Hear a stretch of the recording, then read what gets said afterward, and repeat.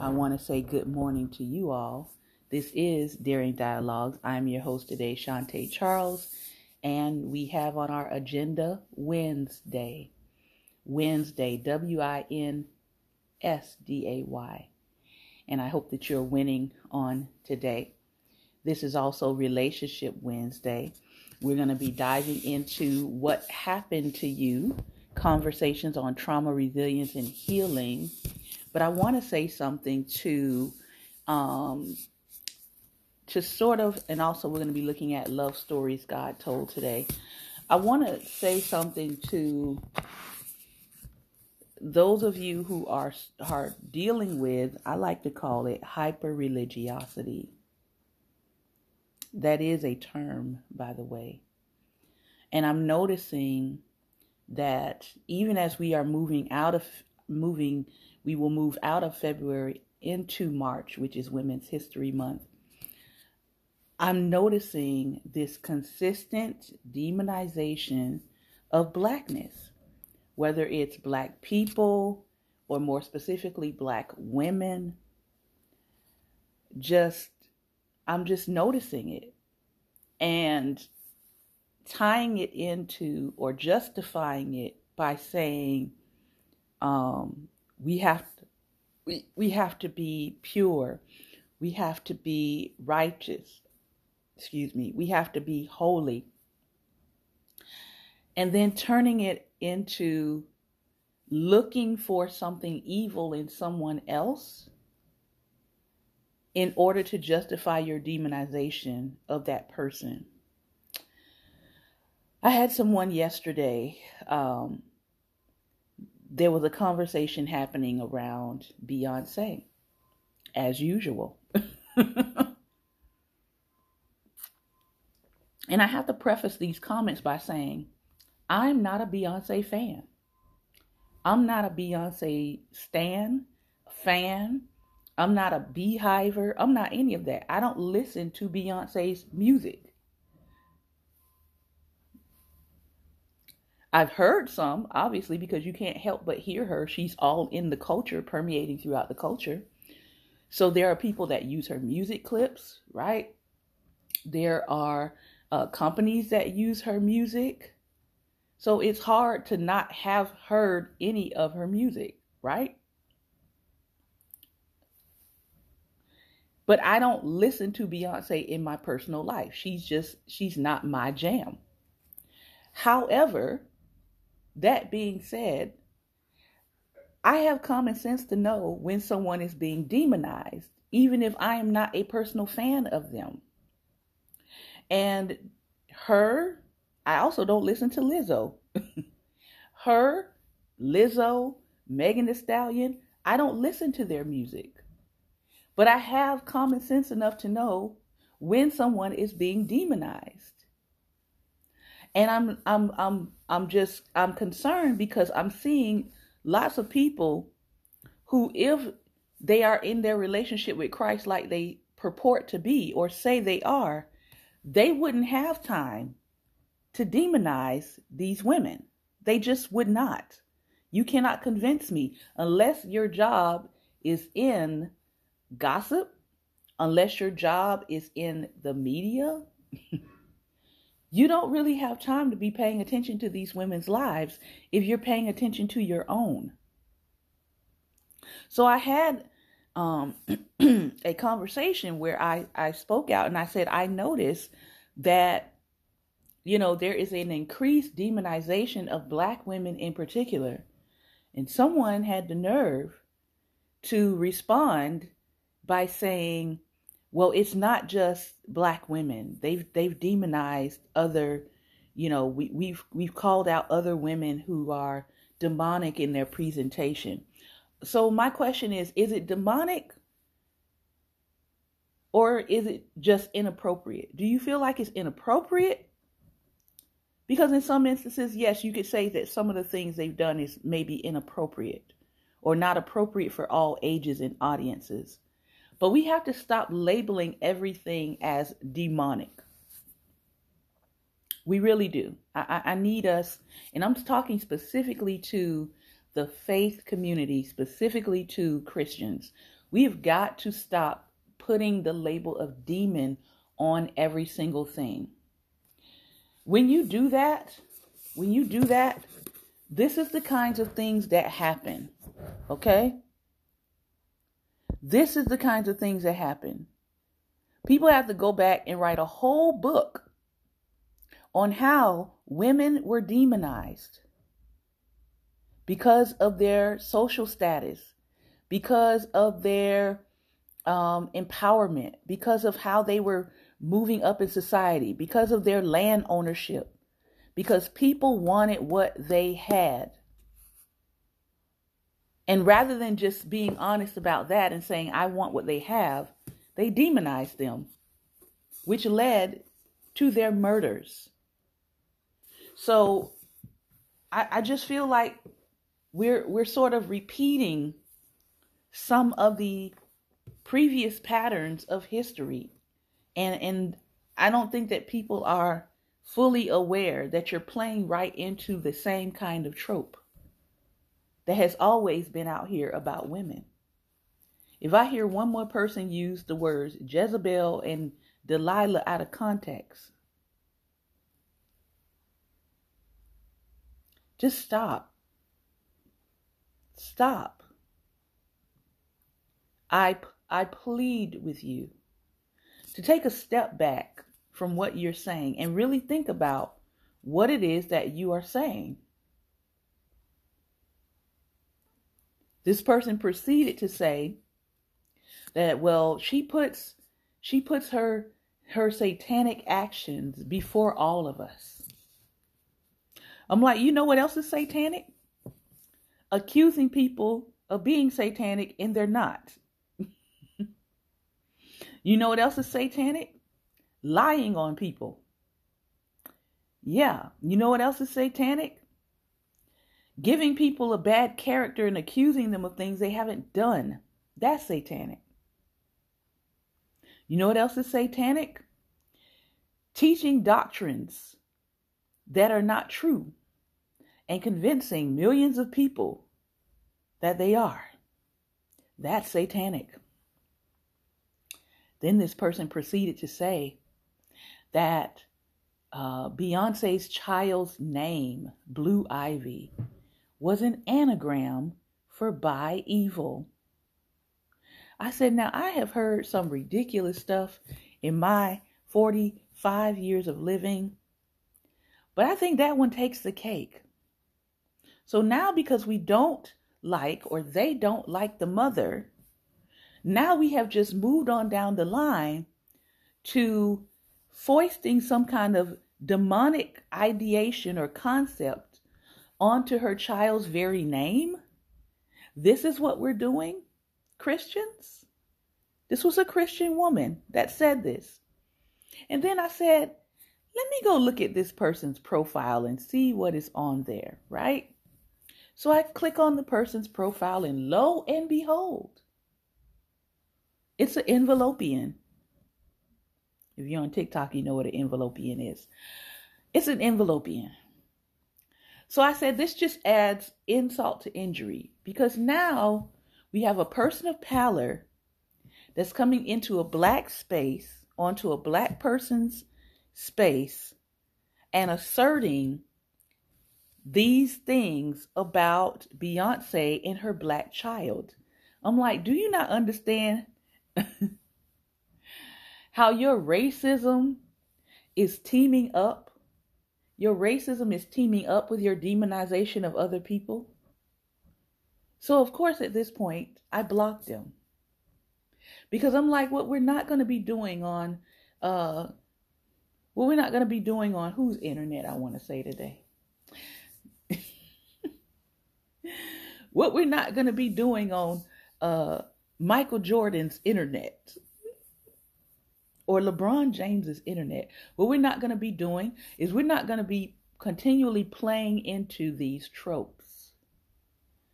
So I need us to understand that just because we don't like something or don't like a person, or just because we don't agree with how that person is choosing to present themselves in the world, does not automatically make it demonic. And now that I'm done with that soapbox, let me talk about, because I think a whole lot of Christians need to read this book. Let me ask you the question, Christians. What happened to you? Conversations on Trauma, Resilience, and Healing by Dr. Bruce Perry and Oprah Winfrey. We're talking about post-traumatic wisdom. Post-traumatic wisdom. We last left off about talking about how walking can be very regulating for people, getting out and moving their body. So let's continue. Oprah's going to jump to another topic here, but we're going to keep reading for the next, say, 15 to 20 minutes. And let's hope that we can make it through this chapter. Chapter 7, Post-Traumatic Wisdom. Now, I don't think we'll make it through this chapter if I go ahead and look at the other book. And I think I want to do that. So let's find a good stopping point in this book, and then we'll hop over to Love Stories God Told. Oprah says, as she opens up another conversation point here, I remember the first time I interviewed Elizabeth Smart's parents. You may recall that Elizabeth was taken at knife point from her home in Salt Lake City at the age of 14 and was held captive for more than 9 months. When I interviewed her parents after she was recovered, I asked, what has she said about it? What have you talked about? And they told me she hadn't said anything yet. At the time, I was surprised, but I now understand that they were waiting for her in her own time, in her own way. Because as you're saying, if you control when and how much a traumatized person talks, it can be re-traumatizing rather than healing. Exactly. We want to provide therapeutic healing interactions, moderate, controllable, and predictable interactions. Remember the way you described talking with Gail and the little boy who told the checkout clerk that his mother was dead? Controlling when, how much, and which aspect of a traumatic event they share allows a person to create their own therapeutic pattern of recovery. No one knows what a moderate dose of revisiting a trauma memory is better than the actual traumatized person. For the little boy in the grocery store, it was literally only a few seconds long.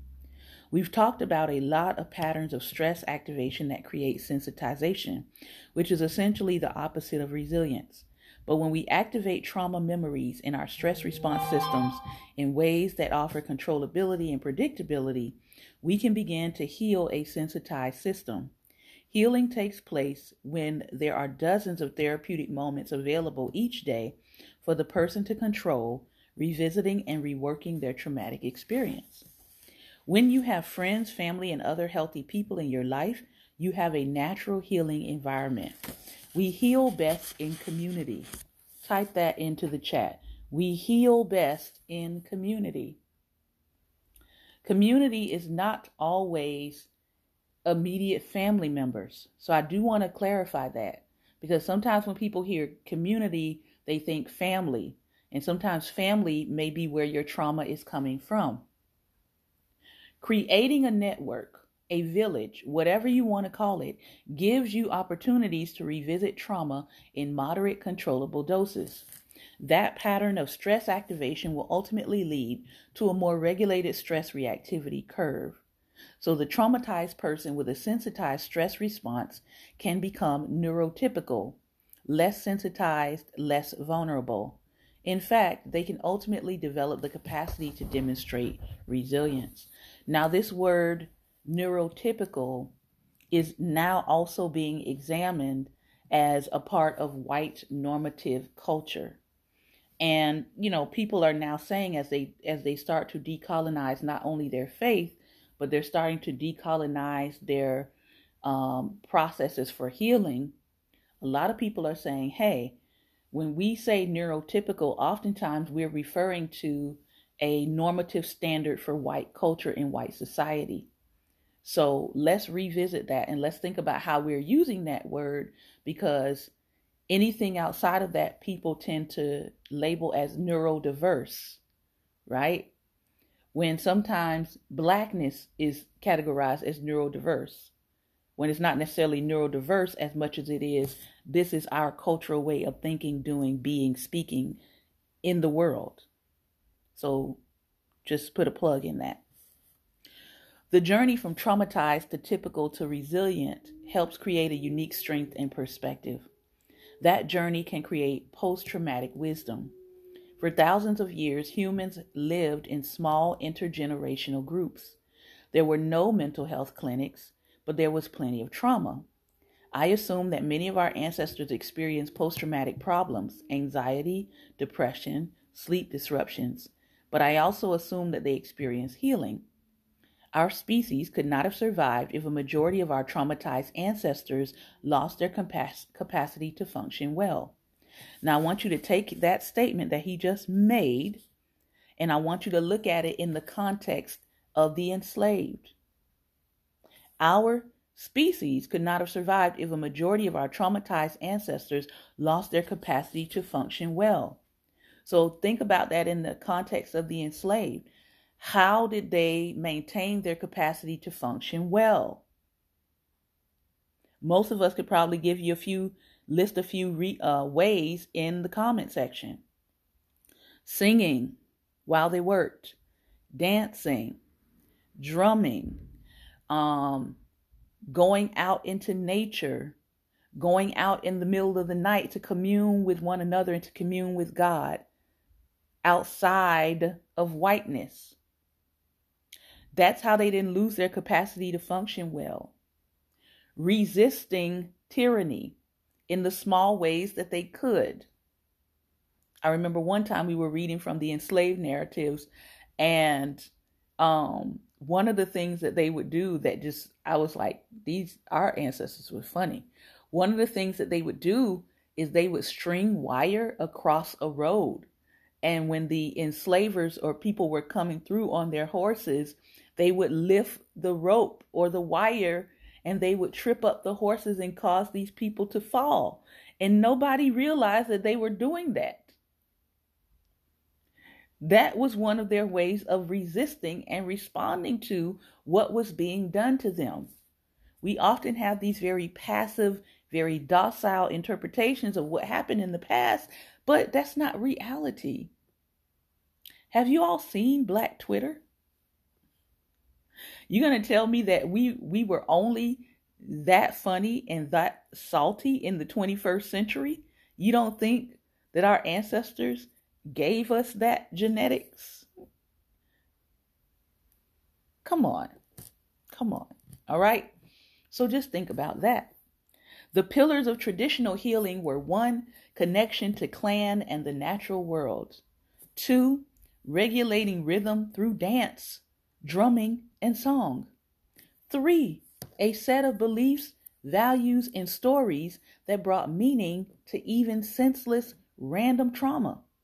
And 4, on occasion, natural hallucinogens and or other plant-derived substances used to facilitate healing with the guidance of a healer or elder. Yeah, herbalism, also known now, now known as herbalism, but back then demonized as voodoo.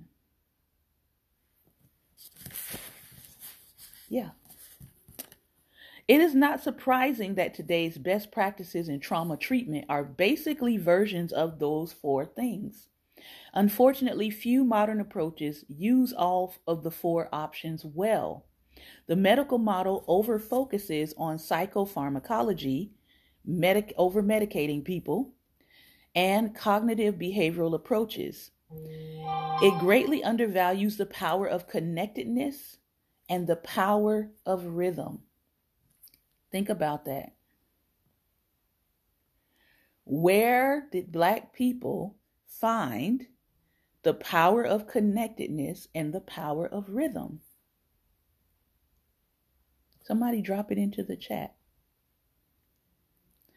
The power of connectedness, going into a space where it was us, where we were safe, where we could talk out our trauma, where we could talk about our trials, where we could talk about our victories, where we could talk about our triumphs, and rhythm. So as much as we know that there are things that need to be deconstructed in those spaces, you also have to understand that those spaces were supposed to be spaces of resistance and healing. And if we don't think, and if we think that they don't realize that those spaces of testimonials, those spaces of coming together as community, those spaces of regulating ourselves through wisdom is literally the last bastion for a lot of people here in the United States. If we don't seem to understand that as much as we need to address the things that are happening in those spaces, at the same time, those spaces from the outside are being also targeted, because they know that if those spaces are used in a proper manner for empowerment, if those spaces go back to being used in the proper manner, not for exploiting the people that come into those spaces, but for helping those people to release and be free and be empowered and come out with plans to resist tyranny, if we go back to using those spaces for those reasons, they have trouble on their hands. So before you get back to using your spaces for what they were initially being used for, this is a great time to tear it all down and to convince you that there is no use for them, that there is no significance to them. This is a great time to do that. So if you're going to be in a basilica, then make that basilica a place where you are helping people to heal. Make that basilica a place where you're helping people to resist. Make that space a place where you're empowering people, not just spiritually, but mentally, emotionally, financially. And so the basilicas that are doing that, those basilicas will be under attack in one way, shape, or another, because you're using it as a liberation space, not just as a space where people go and in the great by and by, their lives will get better. The doctor says here, I once worked with a 4-year-old girl named Allie. She had witnessed the death of her mother at the hands of her father, who then committed suicide. Allie lived in a very close-knit community, and after the traumatic loss of her parents, she moved in with one of her aunts. There were easily 30 cousins, aunts, uncles, and grandparents living in the community, and they were always together for birthdays, holidays, and family events. Allie was a part of an active church. She played sports, and she had a very supportive elementary school with trauma-sensitive teachers. Part of our work with her was educating the adults in her life, including her teachers, about trauma. In the first weeks after Allie was found, we saw her about 3 times a week. Within a month, it was down to once a week. After the first year anniversary, we needed to see her only once a month. 6 months later, we told her aunt to simply reach out if there were any questions or problems. The last I heard about Allie was that she'd been elected class president at her middle school, was active in sports in her church, and was doing very well in school. She and her aunt reported no significant symptoms. Of course, there was sadness on occasion, but Allie was a positive, happy, engaging girl. The scars remained, but she was weathering well, and she was a wise soul. She had developed post-traumatic wisdom. I love that. Allie's experience has a positive outcome. So isn't that an example of a child being resilient? Absolutely, but not because she was born resilient. Allie was able to show resilience in the face of tragedy due to the quality of loving relationships earlier in her life. Resilience is a capability that can wax and wane, not a permanent innate trait. If Allie hadn't had a safe, stable, and nurturing family, an understanding teacher, or her strong faith, her ability to bounce back would have quickly drained away.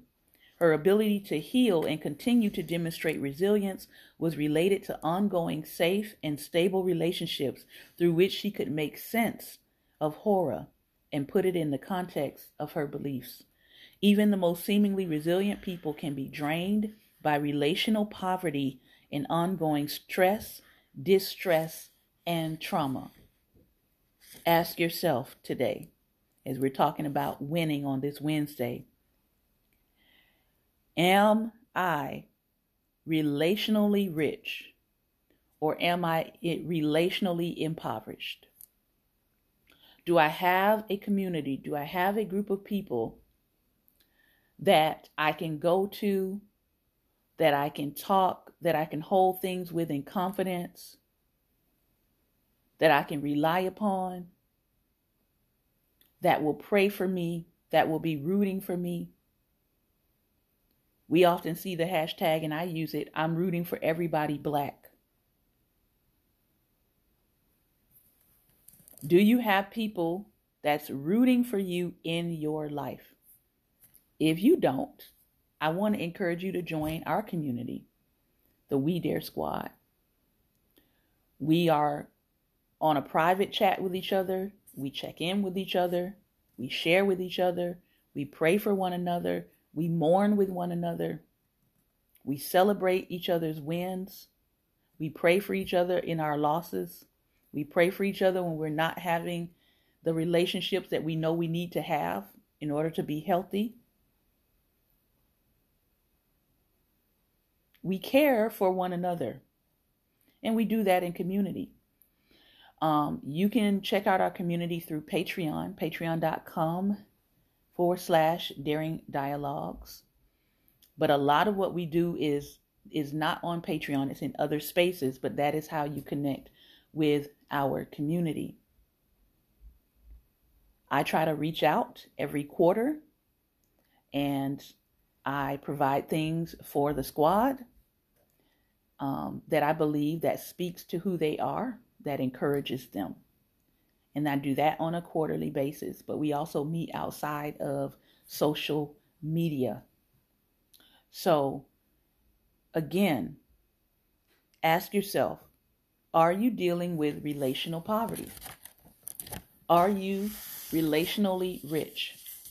Ask yourself, out of all of my family members, and we're going to stop there in this book today, out of all of my family members, do I have at least 1, 2, 3 family members that I can count on, that I can reach out to, that I can say, hey, I need to have a conversation. Something is bothering me. Something is on my heart. Something is on my mind. Have you considered therapy? If you're dealing with trauma and you feel like no one can relate, it's things that are so horrific that you can't even tell anybody, or you don't feel comfortable telling anybody yet. BetterHelp.com. They offer payment plans for therapeutic services. I encourage you to reach out to a therapist. Relational coaches, reach out. I am a relationship coach. At the moment, I do not have a whole lot of time to do one-on-one coaching, but I will be doing some group coaching very soon in the near future. And when I offer that, I will, make it known on this platform. But think about those things. Ask yourself, am I relationally rich or am I dealing with relational poverty? Because one thing I know, holding stuff in is not healthy at all. We're seeing too many Black people pass away in their 20s, in their 30s. And it's not been suicide cases. It's not. Now that is on the rise, unfortunately, with younger Black children. But we're seeing people pass away from stress, hypertension, stress, hypertension, high blood pressure. We got to stop holding stuff in. And I understand you can't release with everybody. I get it. But we have to start doing what is necessary to make sure that we find a place of release and not hold it in. All right, let's go back to love stories God told. The next couple that we're looking at here is Isaac and Rebecca. Anybody here familiar with Isaac and Rebecca? Isaac and Rebecca. Their marriage, and I thought this was very interesting the way that they phrased this. From the Adam and Eve story, they said the marriage was made by God. There was no ceremony mentioned. We know they had children, Cain, Abel, and Seth. The most memorable scene from Scripture was Adam awakening to see Eve, the first woman. Their greatest obstacle was sustaining their love after they were banished from Eden. Their compatibility was high because they were the only two people created for each other to complete and complement each other. Now, this is what the writer has to say about Isaac and Rebekah. Their marriage was arranged by an angel. Their children, Jacob and Esau, were twins. A lot of people talk about Jacob and Esau, but they don't really talk about Isaac and Rebekah, the parents. The most memorable scene was the first sight of seeing one another. The greatest obstacle was trusting that God was making the match. Their compatibility was probably good because they shared a heritage of faith and family. So I'm not going to get into the story of Isaac and Rebekah. I want to see if they make mention of where the story is. It is in Genesis. There we go. Genesis 24. This is one of my favorite stories on love in the scriptures. They say here that it was arranged by an angel, but I often say, especially in this contemporary time, when we talk about the Holy Spirit, one of the things that I know I asked God to do for me before I got married, I said, number one, he has to love God more than he loves me, because I'm going to jack up. I'm not going to be perfect. I'm going to be fallible. I'm going to mess stuff up. But if he is committed to God and he is committed to loving as God loves me, we're going to be all right. So that was one of my qualifications. The second was I asked the Holy Spirit to be head of my search committee. Because I said to God, I said, Lord, I don't want to waste time. I do not want to waste time. You all already know this with me. That's a pet peeve of mine. Don't waste my time. That was my pet peeve. It still is. Don't waste my time. And this was also in relationships. Raise your hand if you feel the way I do. Put some hearts on there. You don't want nobody wasting your time when it comes to relationships, especially not romantic ones, ladies. So I decided early on, I said, listen, God, I'm not dating. And I know people are like, what? You ain't dating? Girl, how you gonna find somebody? I decided at 18, I was not dating. Now, come on. 18, freshman year of college, and you ain't gonna date? Girl. My friends was like, this girl done gone off her rocker. I said, get somebody else to do it. Get somebody else to do it. And I know dating is all the rage. It's all the rave. It really is. But From 14 to 18, I had had enough. Okay? I'm just telling you. From 14 to 18, I had had enough. I had seen enough. I was like, if this is what y'all is out here doing, I don't want it. I don't want none of it. So when I gave my life to the Lord, I said, number one, He's got to love you more than He loves me. And number two, I ain't dating. Get somebody else to do it. I'm going to work on me. That's what I'm going to do. I'm going to work on me. That was my plan. I'm going to work on me. I'm going to work on my prayer life. I'm going to work on getting myself right within so that I can be someone that someone wants to receive in a relationship. That's what I'm going to focus on. So I was in college, working toward my degree. I was preaching on campus. And when I wasn't doing those two things, working toward my degree, preaching on campus, trying to get a part-time job on campus, I was working on my personal self because I realized I didn't want to bring a broken self into a relationship. So for me, there wasn't a reason for me to date because I knew that I needed to get some things together for myself.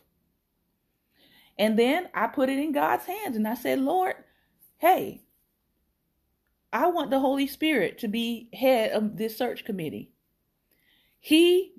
God, Father God, you know me. You know me better than I know myself. You know the kind of person that I am going to need for my life. You know the kind of person that is going to help me to grow. You know the kind of person that is going to match my temperament and I match their temperament. You know us better than we know ourselves. So I find it very interesting that this author talks about how Isaac and Rebekah's marriage was arranged by an angel. And I said, and somebody asked me the question, well, if you're not dating, how is this supposed to work? How are you supposed to, meet this person? And I was like, I'm not trying to figure that out. I just know that when the time is right, I had my eye on somebody. I did. I was like, when the time is right, if that's what is supposed to be there, then it will happen. And guess what? That didn't happen. The person that I thought was going to be my spouse, that did not happen. And now I'm looking back. I'm going to be married 23 years in July. And listen, every time I think about what God didn't allow, cue the shout music. Listen, every time I think about how God's ways are higher than mine, cue the shout music, okay? So I believe in the goodness of God. I believe in God's love of me and God's love towards me. That God is not going to point me in the direction of somebody that's going to do me harm. So I trusted Him. But then I was like, is there any precedent in Scripture for this kind of faith, this kind of belief that whoever God brings to you, God is going to bring the best opportunity towards you? Is there any kind of precedent for that?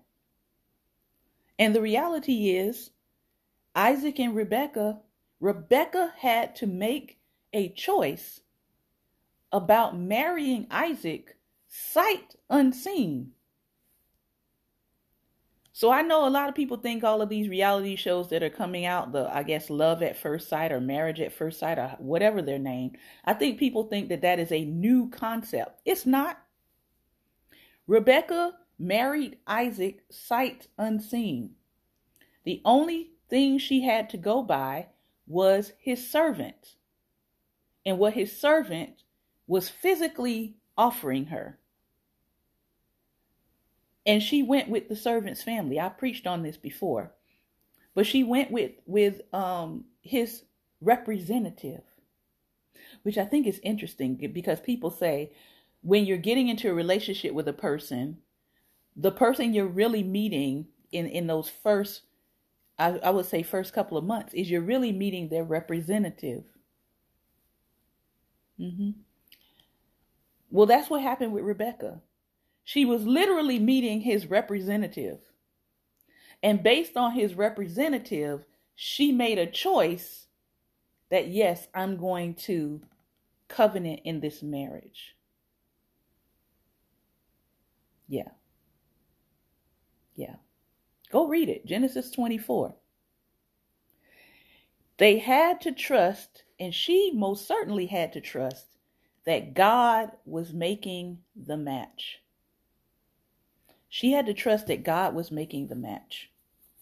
Now we know Isaac's name means laughter, and Rebecca's name means flattery or beautiful. So let's get into this little bit of reading here before I turn it over for us to have some conversation. Genesis 24, verse 63. This is toward the end of their interaction. But again, read Genesis 24. It says, he went out to the field one evening to meditate and to pray, because they had sent out a representative to find him a wife. As he looked up, he saw camels approaching. Rebekah also looked up and saw Isaac. When the old servant heard Abraham's request, his eyes widened in surprise.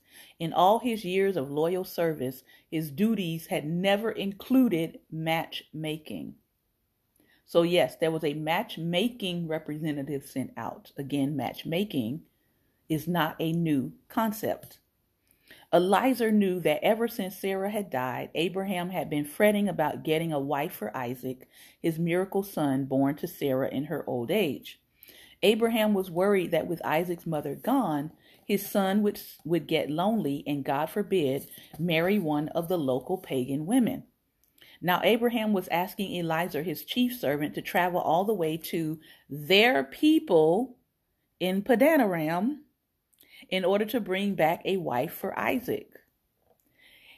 The servant said, but what if the woman won't come back with me without meeting Isaac? Hello, Abraham. Then can I take your son back there with me?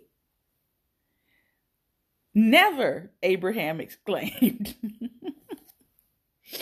The Lord promised me. Why do you think Abraham said, I don't want my son to go with you? Why do you think? I think Abraham was wise enough to know that there's a possibility that he could go back, meet somebody, and then be convinced to stay in a place that was not promised to him. How many people do that? Don't raise your hand. The Lord promised me, to your offspring I will give this land. He spread his bony arms wide. This land. And now, this same God will send an angel ahead of you to help you get a wife for my son. Did you hear that? So those of you all who are like, I keep picking the wrong thing. God, every time I try to pick something, it doesn't go right. So I'm going to need you to send the angel ahead of me. Men, I'm going to need you to send the angel ahead of me because I can't seem to pick right. Send the angel ahead of me. Can you send the Holy Spirit out to be a part of this search committee? Because I don't want to keep selecting what does not work. So I need you to go ahead of me. Thank you. Hallelujah. Amen. I say. Whatever greeting you use, whatever salutation you use. Okay? Upon hearing this, Eliezer promised to do exactly as his master wished. Soon he and his men were making the 700-mile journey away from Canaan toward Padanaram. With each step, Eliezer heard the clinking of coins, gold ornaments, inlaid ivory treasures that were in his bags. So the representative did not come empty-handed. Let's be clear on that. The sound reminded him of a young girl's laughter that he carried dowry gifts for a new bride for Isaac. Isaac himself had appeared to have hesitations about the plan and offered a few suggestions to his father's chief servant. Let her be as beautiful and as radiant and good as my mother. The old servant nodded and grunted. I will do my best for my master Abraham, he answered sternly. So far as his son Isaac is concerned, I will do my best for him also. When finally Eliezer caravan arrived at a well outside of the town of Nahor in the region of Padanaram, Eliezer lifted his hands in prayer. See, I am standing beside this spring, and the daughters of the townspeople are coming out to draw water.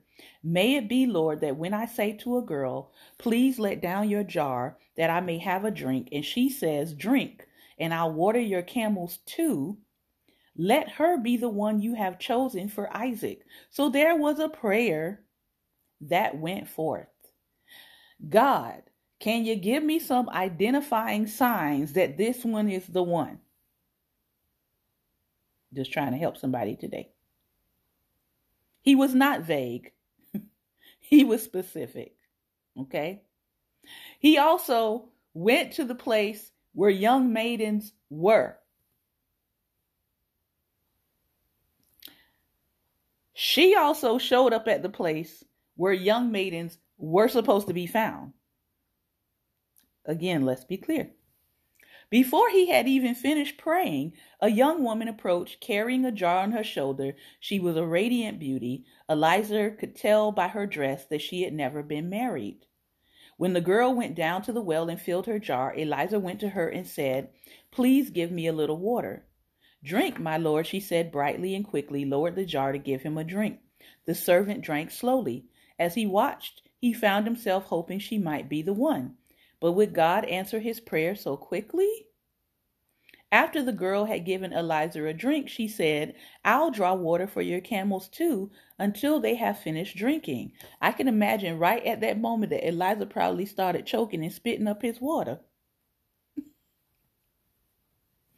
For the next hour, Eliezer watched in amazement and with growing excitement as this energetic young woman brought water to this whole caravan.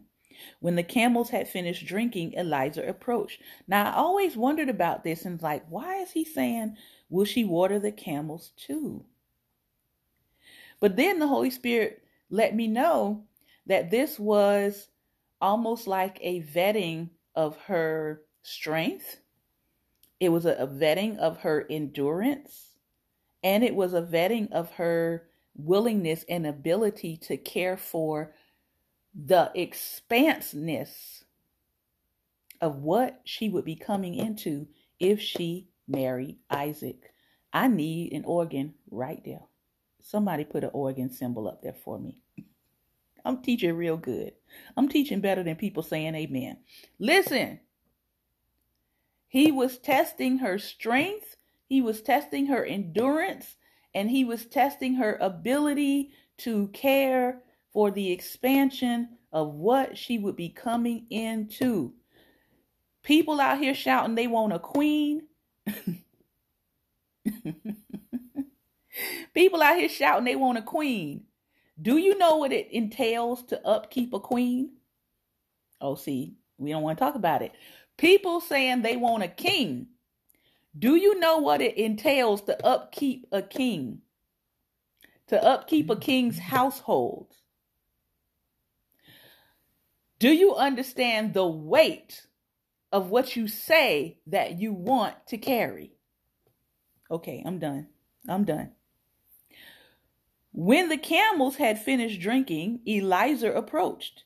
Whose daughter are you? He asked. And please tell me, is there room in your father's house for us to spend the night? I am Rebekah, the daughter of Bethuel. We have plenty of straw and fodder as well as room for you to spend the night. Now, Eliezer was nearly leaping with happiness. Praise be to the Lord God of my master Abraham, he blurted out to the startled girl. He has not abandoned his kindness and faithfulness to my master. As for me, The Lord has led me on the journey to the house of my master's very relatives. You mean to tell me that if you ask God for bread, he gonna give you a rock?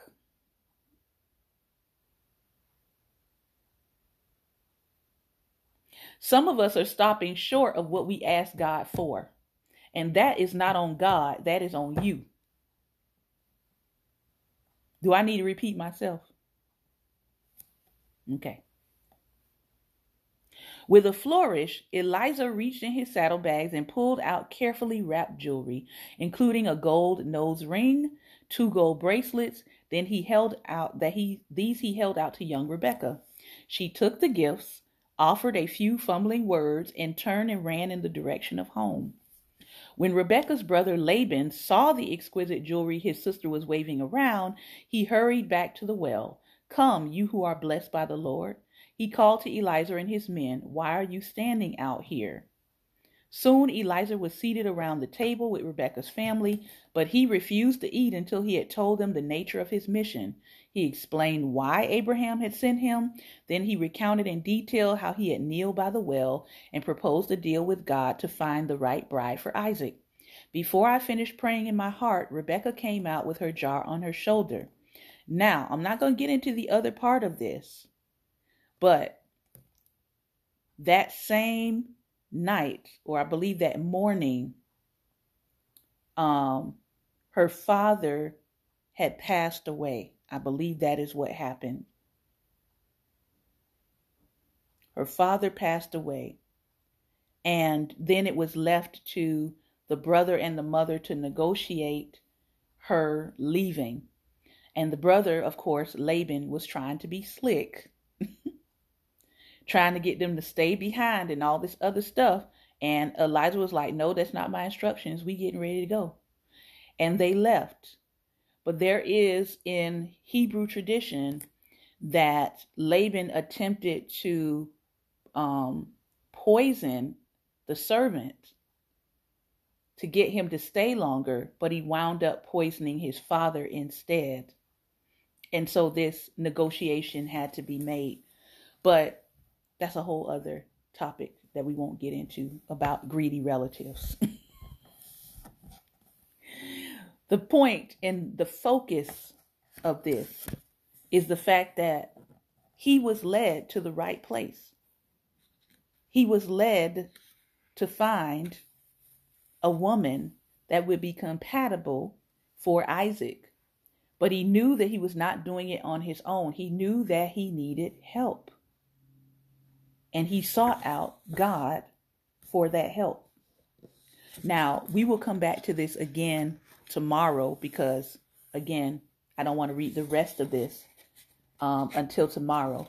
But I hope that you at least got this initial part. He's saying, I can't do this on my own. I need the God of Abraham to help me in this endeavor. I need, and even as we saw in the book, What Happened to You, I need community. This was a community effort. It was a father who was concerned about his son, who sent out his servant, who employed the help of God, and they employed their angelic help to be successful. Did you know that your community includes God, creator, maker of the universe? Did you know that your community includes angels? I know people joke about the African angels, right? But your community does include your angelic allies. Your community does include your angelic help. And a lot of people have not ever called on their angelic help for assistance that's been with them their entire life. But again, that's another conversation. All right. I've got about 10 minutes here. 10 minutes. I'm going to go over time because I know that Pastor Ben wants to share his insights on today. If you are listening by Anchor, I do not have 10 minutes for you. Unfortunately, my time is running out on the podcast today, but I do want to thank you for your time and attention. You can always come and see the conclusion of these conversations on my IG Live at Daring Dialogues. Just look for the episode number that matches this podcast, and you'll be able to find this particular broadcast. Have a great and wonderful day. May the favor of God go before you. May your angelic allies go before you, and may you have a prosperous and wonderful Wednesday.